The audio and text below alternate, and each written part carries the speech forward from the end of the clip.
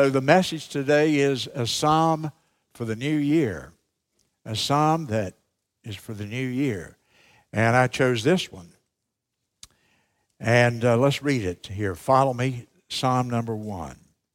Blessed is the man that walketh not in the counsel of the ungodly, nor standeth in the way of sinners, nor sitteth in the seat of the scornful.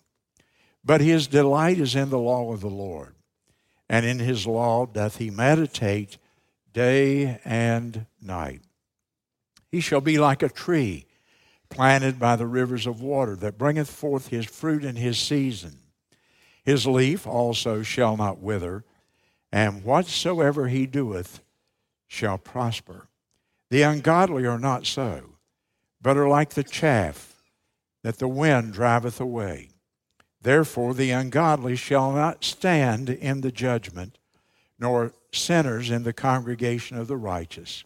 For the Lord knoweth the way of the righteous, but the way of the ungodly shall perish. One of the great chapters of the Bible. Some of you probably know it almost by heart. But how appropriate for the beginning of a new year. New Year's is a time for inventory, isn't it? Every business, in all probability, will be in the next few days doing some form of inventory, seeing what products remain and getting ready to pay their taxes and things like that.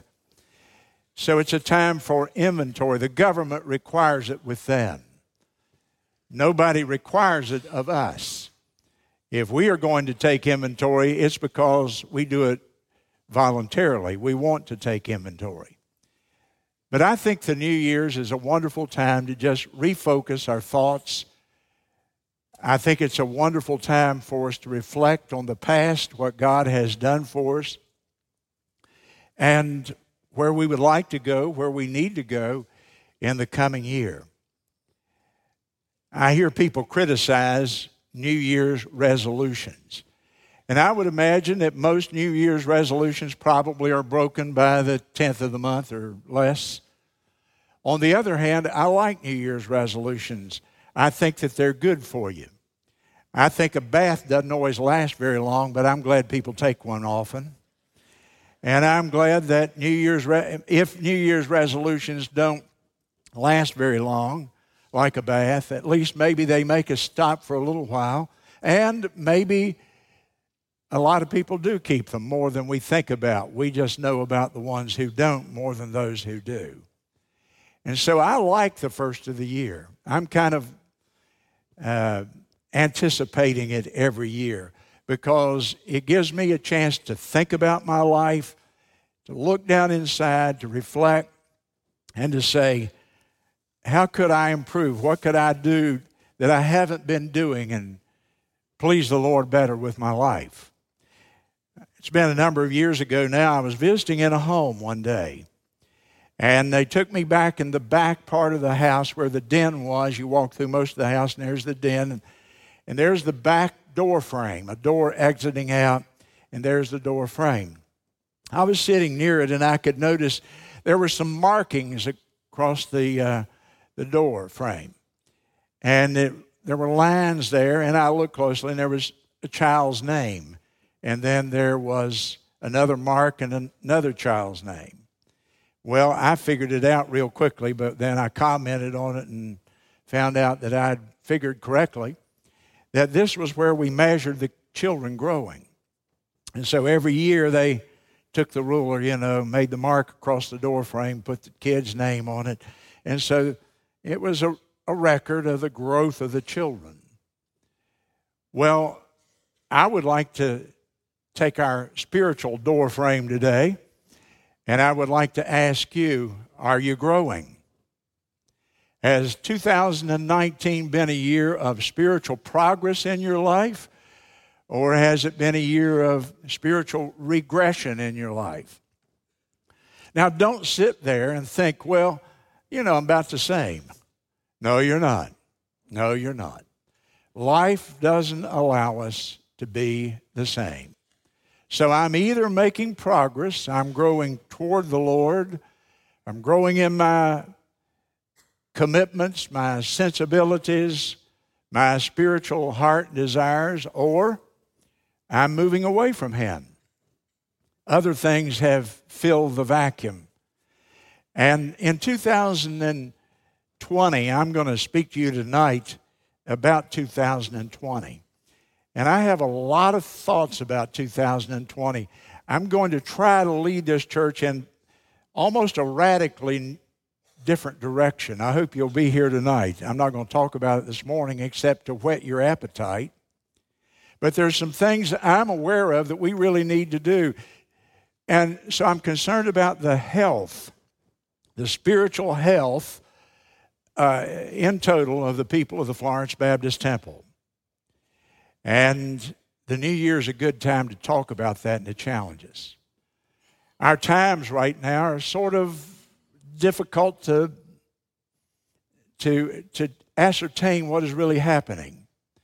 For example, our economy is booming. We have the lowest unemployment numbers that we've maybe ever had in some sectors of our economy. We have the lowest unemployment. We have a booming stock market. We have the Saturday before Christmas. I don't know if you read about it. I read it this past week. The Saturday before Christmas, we set every national record in retail sales. Shoppers in America spent $34 billion in one day. 34 with a B, $billion in one day. It just absolutely blew away every retail sales record we'd ever had as a nation. That's the positive side. On the negative side, of course, we've got North Korea threatening a Christmas present, which they haven't delivered yet, but we can never predict what they will do. And we have Iran and China and Russia. This week, Russia announced the development of a hypersonic missile. I didn't know what the word hypersonic meant, but I could kind of figure out more than sonic.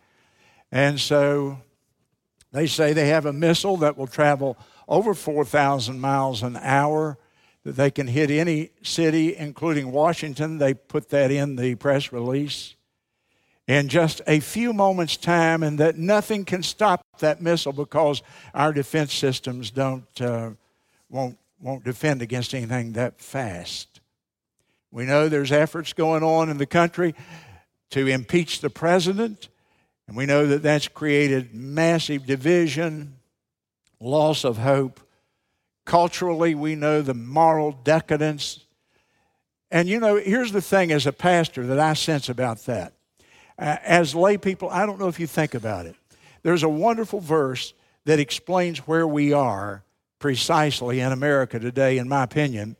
It's found in Matthew's Gospel, chapter 24 and verse 12. And you don't necessarily need to stop and look it up. I'll just quote it to you. But it's the words of our Lord Jesus Christ. He's talking about the end times. And here's what he said. Because iniquity, that's wickedness or sin and evil. Because iniquity shall abound, the love of many shall wax cold. Because iniquity shall abound. Because evil is epidemic. When evil grows, God's people are affected. And I see so much apathy about spiritual issues today.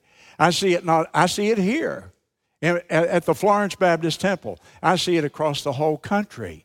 And there are statistics that bear that out that I won't go into. But the decadence of our culture affects us. And it produces a love that waxes cold, indifference, apathy about the things of God.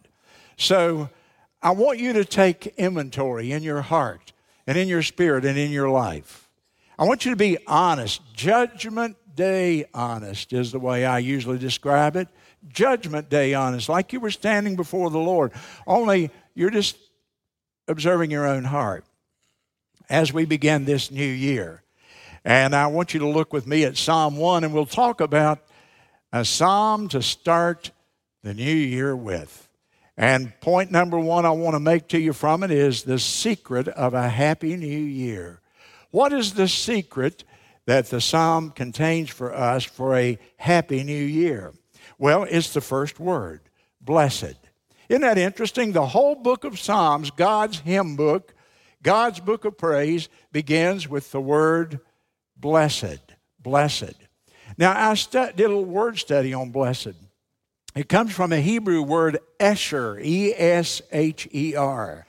And it has a whole range of meaning. It means to be happy. So that's why I said the secret of a happy life. But it's more than just happiness, just more than a bunch of people laughing at a party. I'm not talking about superficial, giddy type happiness. The word blessed has the idea of a deep happiness, a spiritual happiness. To be spiritually prosperous, to have inward joy, inward peace and contentment and satisfaction, a deep sense of fulfillment, a sense of security and protection, a sense of calmness and assurance. The word blessed means to be blessed inwardly, in our spirits, in our own emotions, and it means to be blessed outwardly in our external relationships, our relationships with other people. To be blessed, you have to have the right relationships with other people, as well as to have the right internal sense of God's presence in your life. Now, there's another word. There's two words in the Old Testament Hebrew for blessed. The other one is the other word translated blessing in your Bible, not used as often, but it's very important. That means to bow down, like to bow before a king or a powerful, powerful person. It's the idea in the old days where people would bow down and the prophet would put his hands on their head and confer a blessing upon them. And so you have, first of all, Esher, which has the idea of being spiritually prosperous and having all these positive, wonderful emotions of satisfaction and joy and peace and contentment. And then you have the other word, blessed, that's not used exactly here, but it would be involved in it. And that is the idea of when we bow down before the Lord, when we are truly submitted to Him in our heart and our life. And that's a good place to just start your inventory. Am I truly submitted to the Lord? Am I living under the lordship of Jesus Christ, or am I living my own life? And when I do that, then I can expect Him to put His hands upon my head figuratively and convey a blessing upon me. So, looking toward the new year, do I have this inward sense of God's blessing deep within my heart, this deep satisfaction and peace? And do I have a sense that God has put His seal of approval upon my life and He is blessing me, that I'm walking in His favor, that I'm pleasing Him in my lifestyle? Now, you will notice there are two conditions here. The first condition has three parts, and it's in verse 1. Blessed, all that I've described in that word, is the man that walketh not. So it starts negatively, and there are three negative statements here that are very important for you as you do your evaluation and inventory at the end of the year here. Three things we're told not to do in our relationships, always here, not with the Lord, but with other people. This is talking about our relationships with other people. Number one, don't walk in the counsel of the ungodly. Don't walk in the counsel of the ungodly. Counsel means to take advice or to be influenced by someone. Don't walk in the counsel of ungodly people. Let me define ungodly for you.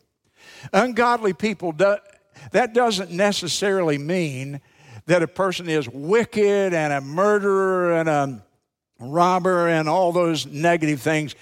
To be ungodly simply means to be without God, as the word would imply. A person who is a secularist is by definition ungodly. A person who lives their life as though there is no God is ungodly. They may be church-going, moral people, but if they live their life without consulting God's will, they are by definition ungodly people. So it's saying don't walk with people who encourage you to live an evil life, to live without concern for righteousness in your life or obedience to God.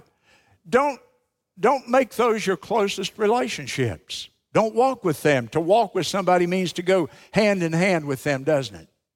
Now, number 2, there's another condition here. Don't stand in the way of sinners. And standing has the idea of standing around, as we do here, lingering and spending time with people. It's saying don't make your best friends of people who are openly living a life contrary to the Lord. And then the third condition is don't sit with the scornful. Now notice the progression here. Walking is action. And in sitting we stop the action and we sit.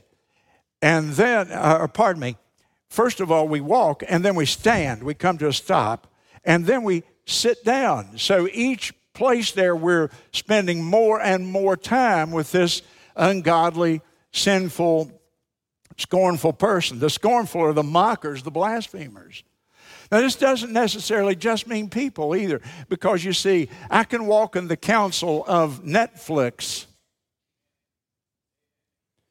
and I can watch things that are absolutely going to destroy my spiritual growth. I can read the wrong stuff, watch the wrong TV programs. You say, preacher, you're meddling now. Here, I just want a nice little calm sermon here on this New Year's Eve. But I'm trying to preach to you God's Word. This is what it means. This is what Christians of all stripes, by the way, used to believe in this country. And now the word separation and words like that are dirty words. Christians feel they are entitled. They have the right to do anything they want to do. Well, you do. In America, you have the right. You can go pop your cork. You can blow it out. You can do anything you want to do. If you're over 21, you don't have to answer to anybody as long as it's not illegal. However, do you want to be blessed? Well, if you want to be blessed, then you can't do anything you want to do. There are some conditions. God makes some demands. And that's not legalism. It's just black and white. It's black ink on white paper, isn't it? And so either we accept that and we believe that or not. So God says, now don't you be hanging out all the time and listening to the advice and being under the influence of people who are not going to steer you in the right direction. And I can tell you over and over and over, I've seen the power of that. Now, it doesn't say that you're never to associate with unsaved people either. So let me anticipate a question in somebody's mind. No, it doesn't say that at all. No, we live in a world full of unsaved people. More people are unsaved than saved. And we work with those people. And that's not what this is talking about. We have those people even in our families. That's not what it's talking about. We don't forsake our families or our work associates. We have to spend time with unsaved people, or we would never be able to lead them to Christ. So that's not what this is talking about, but this is talking about in choosing the people who are going to be my influencers, I need to make sure they're godly people. Because who I hang out with influences me more than I will ever know. I want you to keep your finger there. Go back in your Bible. I want to show you a verse of Scripture. Go forward in your Bible. I want to show you a verse in the book of Proverbs, okay? Proverbs chapter 13. I hope you will mark this verse in your Bible if it's not already marked. It is a principle. It is a law of success in your Christian life. You can't violate this law and expect to move the marking up on the door frame of your spiritual life next year. And it's found in Proverbs chapter 13 and verse 20. He that walketh with, there's that word walk again. He walks with wise men, he shall be wise. But a companion of fools. Who is a fool? The Bible says the fool that said in his heart, there's no God. The fool is the ungodly person, the person who lives his life as if there's no God. A companion of fools shall be destroyed. That doesn't mean they will be wiped off the face of the earth. It means that spiritually they will be destroyed. Don't take for granted who your companions and your counselors are. This is so prevalent in our day. People have a problem, and very frankly, when you have problems, you need to find somebody who is a qualified counselor, a godly person who will counsel you. And, I don't mean to be offensive, but I don't understand why we want to go and spend $100 an hour or $150 an hour to talk to somebody who's going to never mention to you the name of God or have a prayer with you, when you can come over here to the church and there's qualified people who would sit down and take an open Bible and show you the way of God, and it costs you nothing. Kent Kendall's been studying for years to be able to help people with godly counsel. Now, and if you believe the answer is in the Scripture, then go to godly people. It may not be here. It may be somewhere else. Doesn't matter where, as much as it matters that the person giving you that counsel is a godly person. Boy, I've got to hurry up. I could preach on that all day, and I'm halfway through here and haven't gotten very far. Look here. I got this many pages of outline up here. 1, 2, 3, 4, 5, 6, 7, 8, 9, 10. And I'm that far down on the first page. So make yourself comfortable, ladies and gentlemen. All right, the secret, the negative condition, I've talked to you about. What's the positive condition? Verse 2. His delight is in the law of the Lord. He delights in it. He loves it. He's anticipating. He's excited about it. He's thrilled with the law of God. That's the Bible. And in his law doth he meditate day and night. Day and night. So we're to meditate day and night in the Word of God. Now, there's a resolution for you. There's a way to move the mark up on the door frame next year. To meditate in the Word of God. Meditation has the idea, yes, of reading. Yes, of studying. But it goes even one step further than that. It has the idea of digesting. It's like the cow chewing her cud. And so I open my Bible and I begin to read, and I'm thinking, and I've got a dictionary by my chair where I read, so that if I don't know a word, I can define that word. I'm taking seriously this because, see, I'm going to God for my counsel. And so I say, I don't know exactly what that word delight means. So I look it up in the dictionary, and I note it. And I digest it. I chew on it. I chew my cud like the cow. I think about it. It's a mental, spiritual vitamin I'm putting in there. I say, hey, boy, that is really good. You know what? I'm gonna chew on that all day. His delight is in the law of the Lord, and in his law doth he meditate day and night. I can remember that. And I reflect on that. And at lunch, I'm eating by myself, and I'm thinking, the person who delights in the law of the Lord, well, the Bible says here, if I meditate on it day and night, then I'll be blessed. And then later in the afternoon, I have a break, and my mind goes back to it. To read your Bible in the morning, to shut it, and to never think about it again all day long, very frankly, I would think is a waste of time probably. It is the meditation, it's the thinking about it, it's the pulling it back up. It's remembering that will make the difference in your life, whether you'll move the mark up next year on the door frame. I did grow. In every relationship of life, boy, don't forget this. In every relationship of life, you're either the influencer or you're the influenced. In every relationship I have, when I sit and talk with someone, I'm either influencing that conversation or I'm being influenced by that conversation. And so I need to be able to retain God's Word, to pull it up and mentally chew on it. But very quickly, I want to show you something else. I want to talk to you about the importance of communication in every relationship. Because where I'm going with this now is that Psalm 1 teaches me how to communicate with the Lord, to communicate with Him. Every relationship I have is based upon good communication, if it's a good relationship, if it's a positive relationship. In marriage, almost every time I've ever counseled with a couple having marital problems, one of the key problems at the very core is what? Communication. Or I should say, lack of communication.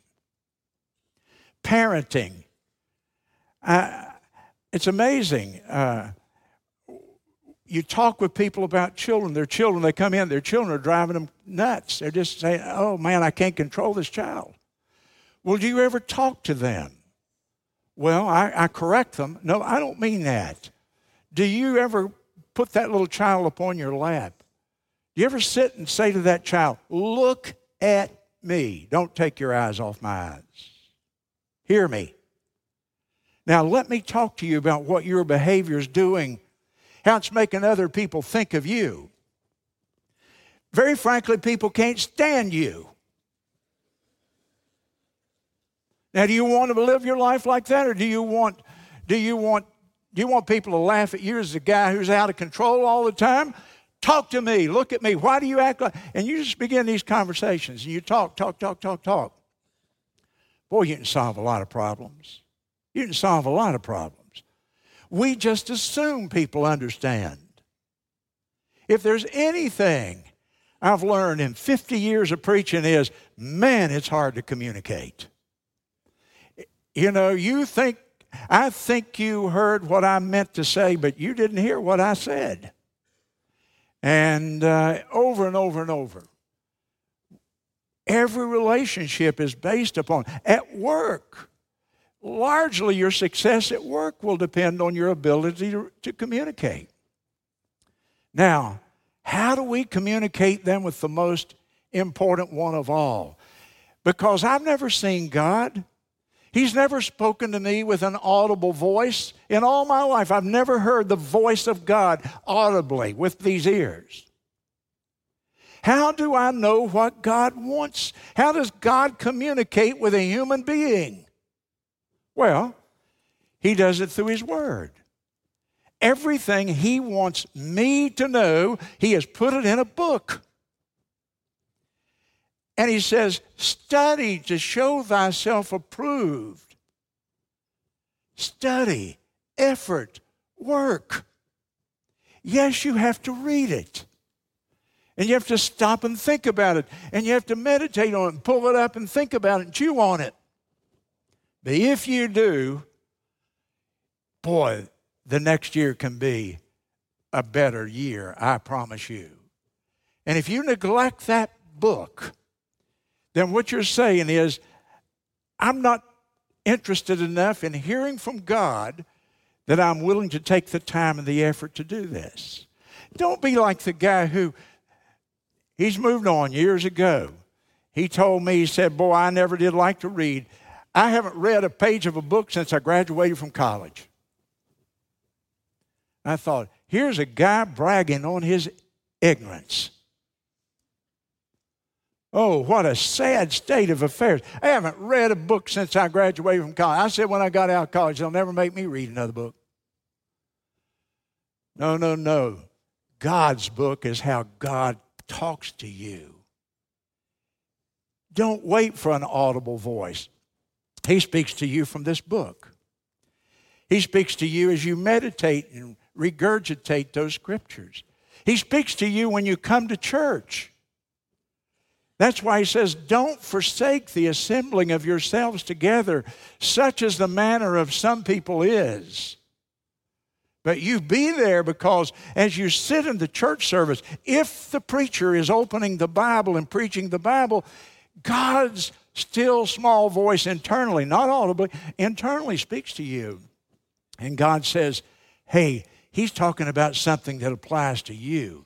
You need to listen to what he's saying right now.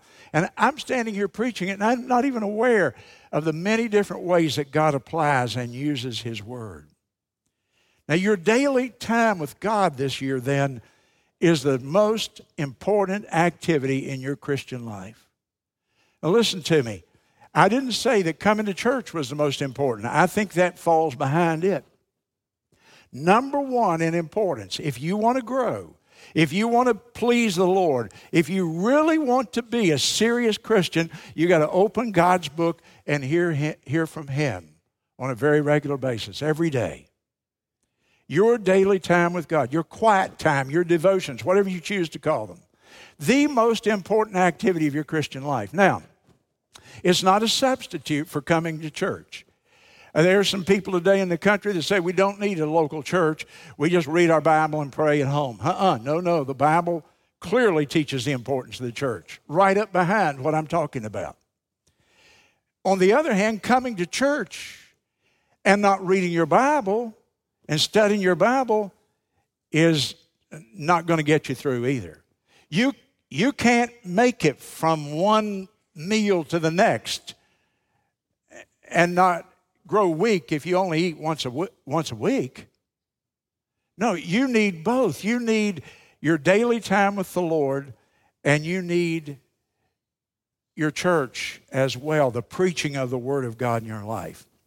And so God speaks to us through Bible reading, Bible study, meditation, church attendance, books that we read, podcasts that have good teachers and preachers on them, radio, television. There are many different ways that God can speak, but it all comes out of his word. If the preacher, the teacher is not using the word of God, well then don't listen. It's God's word that you're seeking that will give you the blessing that Psalm 1 speaks to you about. And one other thing I want to say to you as you begin the new year, you need a plan. You need a plan. There are some people that they just, open the Bible, close their eyes, open the Bible. Okay, here's it. Matthew 15, then came to Jesus scribes and Pharisees, which were at Jerusalem, saying, blah, blah, blah, blah. You need a plan. You need a systematic plan of Bible study and Bible reading. Now, the table's stacked full of guides back here. You can pick up one. And you can use a guide, or I'll tell you, the easiest guide of all, start Genesis 1:1. Next day, Genesis 2. Next day, Genesis 3. Next day, what? Is anybody here? You can do that. I'm going to do it. I've read the Bible through, I think, the last 18 years in a row. Every word, every page. But, I picked up one of those RU journals. Now, I'm going to sell out of books here, maybe. I picked up an RU journal. And I looked at that thing the other day, and I've seen it, but I never used it. So I'm going to join the RU program this year in my devotional life. You read a proverb of the day, one every day. Like today is what's today, the 29th? So today I'd read the 29th chapter, corresponding to the day of the month. And then it says to read something else. So I thought, I'm going to read the Psalms. If I read one Psalm a day, there's 150. I'll go through the book of Psalms about 2.5 times this year. And then I'm going to read a chapter from the New Testament, 287 chapters, so I can read through that about 1.5 times. And it take me how long to do that? 7, 8 minutes, 10 minutes, whatever. And then you pray. And the way you pray in the RU journal is you praise the Lord. You use the Lord's Prayer as your model. And so, hallowed be thy name is praise. We praise the Lord first. And then secondly, we pray for our needs. Give us this day our daily bread, meaning all of our needs. And then forgive us our debts as we forgive those who trespass against us. Forgiveness. We confess our sins and pray for forgiveness. And then we pray for protection, the fourth thing out of the Lord's Prayer. We pray for protection. Keep us from temptation and from yielding to it. Keep Satan from doing his work in our lives. And you see, you're systematically doing something. You're not just randomly saying, I can't find where am I going to read next? So I've got my plan laid out, and I'm excited about it because it'll be completely new and fresh to me. And I'm going to try that and see how it will work in my life. If you're reading your Bible and spending time with the Lord, there's not a bad plan. So pick out any plan you want. You don't have to read the Bible all the way through this year. Read one chapter a day and slow down and get something out of it. But, oh, my friend, you can't have a relationship where you don't communicate. And the way you communicate is you listen to God speak to your heart through His Word, and then you talk to Him in your prayer life. You know what? You do that regularly, systematically, faithfully, week in, day and day out, and you know what's going to happen? You're going to start growing, and the mark on your doorframe is going to move up, up, up, up. You're going to be here this time next year, look back and say, you know what? This has been a blessed year, a wonderful year for me spiritually because I have spent time with God. Now, I want you to notice a last thing here in Psalm number 1, and that's in verse 3. Underline that last phrase. Whatsoever he doeth shall prosper. And so there is the result of daily communication and meditation and spending time with God. Whatsoever you do, you will prosper. And I want you to notice here, he compares us, the man who is in the Word of God, who's doing what I've been preaching about, he compares him to a tree, but it's not just any tree, it's a tree growing on a riverbank. It's a tree growing on a riverbank. So here's God's promise to bless you if you will carry out what I have been describing here. What's that tree on the riverbank look like? Verse 3, he brings forth fruit in his season. So every season, at the proper time, as the calendar goes along and as the seasons change, the tree is fruitful. All kinds of fruit can grow on our tree. The Bible talks about the fruit of the Spirit. Boy, how I pray for that. I've been praying for that almost daily.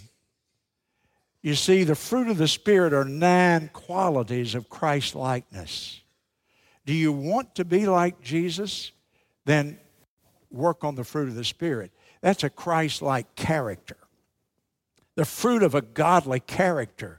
The impact of that on you and people around you. There's not only the fruit of the Spirit, the Bible talks about the fruits of righteousness. The fruits of righteousness. So living a righteous life and the impact that has on my family, on my spouse, my children, my friends, people at the church, people at work. And then there's the fruit of reproduction. Apple trees bring forth apples. Pear trees bring forth pears. Christian trees bring forth Christians. That's soul winning. That's reproduction. That when these qualities are in my life, that there's going to be fruit on my tree. And I'm going to want to witness. I'm going to want to share the gospel of Christ with people. So there's fruit. If you want a fruitful life, then you can have it. But the key is verse 1 and 2. Now look in verse 3, there's something else. Not only is this tree fruitful, but it doesn't wither. It's an evergreen, I guess. It doesn't lose its leaves. It's consistent. It's reliable. It's dependable. It's not up and down.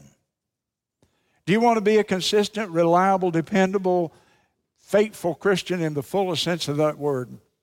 Then you practice verse 1 and 2. You get the blessing of God upon your life in the new year. And then number 3, notice something else. Whatsoever he doeth. So God chooses various areas. He sovereignly chooses where he can bless us and where we can't. Now, real quick, go with me to the book of Joshua, all the way back to the front of your Bible, because there's a parallel verse, and I don't want to fail to point it out. Some of you know where I'm going. Joshua chapter 1, verse number 8. Joshua 1 and 8. Look at this one. This book of the law shall not depart out of thy mouth. In other words, we're talking about it all the time. I believe there was a ball game somewhere last night, wasn't there? And I'll bet you the halls of this church were filled this morning with conversation about that ball game. But what does it say? How much of our conversation involves talking about the Lord and the book of the law? But thou shalt meditate, there it is, pull it up and chew on it again, day and night, regularly, systematically. And here's a key, that thou mayest observe to do. So it's not just knowing the Bible, it's not just coming and learning in Sunday school and listening to Bill Monroe preach. It's not just being a person of Bible knowledge. It is obedience. How much of it do we put into practice? That thou mayest observe to do according to all that is written therein. For then, I've underlined the then in my Bible. Then, if you do these things, you will make your way prosperous, and you will have good success. Now, I think that can mean in various areas, spiritually, mentally, emotionally, physically, if God so wills it, even financially. God doesn't put any parameters there on his blessing. Now, I want to give you a warning, and I close. I want you to go all the way to the back of your Bible, 3 John. Here's a warning. Here's a warning, because I'm not a prosperity theology preacher. But I do believe God can and does prosper his people. But he does it based upon them meeting certain conditions, not just claiming it and saying it and all this stuff that's being preached today. Okay, 3 John, verse 2. Beloved, I wish above all things that you mayest prosper and be in health. Now, it even brings in our health here. I wish above all that you will prosper and be in health, even as thy soul prospereth. Here's my warning. Your material prosperity must not ever get ahead of your spiritual prosperity. Your material prosperity must not ever get ahead of your spiritual prosperity. Boy, I've watched it through the years, tragically, where people would claim the promises of Psalm 1, and they would do it, and they would do it diligently, and God would pour blessing upon them.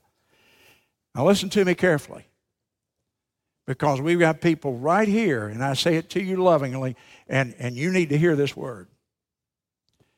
See, here's the deal. We get saved and God begins to bless us, and we are very obedient in what we do, and they have the right attitude toward him, and man, he's first in our life. And then he blesses us so much that we don't have time for him anymore. And we begin to neglect the Bible, and we don't come to church like we used to, and we don't have time to serve like we used to, and on and on and on. And you know what happens? Well, their material prosperity gets ahead of their spiritual prosperity. And they end up spiritually bankrupt. They end up far from God, losing families, divorces, all kinds of problems. Your bank account grows, but your soul shrivels if you don't keep this in order here. Well, the greatest blessing I've ever had is none of the things I've been mentioning. It's salvation. Amen? I heard somebody this week sing an old song, "Oh, happy day that fixed my choice on thee, my Savior, and my God." Happy day when Jesus washed my sins away. He taught me how to watch and pray and live rejoicing every day. Happy day, when Jesus washed my sins away. Salvation won't solve all your problems, but it'll solve your main one. It'll solve the main one. It'll solve the sin problem in your life and forgiveness and having the Lord living in your life, won't it? So if you're here today and you don't know Jesus, man, what a good day to get saved. Amen? The last Sunday of the year, come to Jesus. Come to the cross. Don't put it off. Don't wait another year. Get saved in 2019. And if the Lord has convicted you when I start the invitation, come on down here and kneel at the altar and say, Lord, help me to do better this year. I confess where I've failed this year, and this year help me to move the mark up on that door frame in my spiritual growth.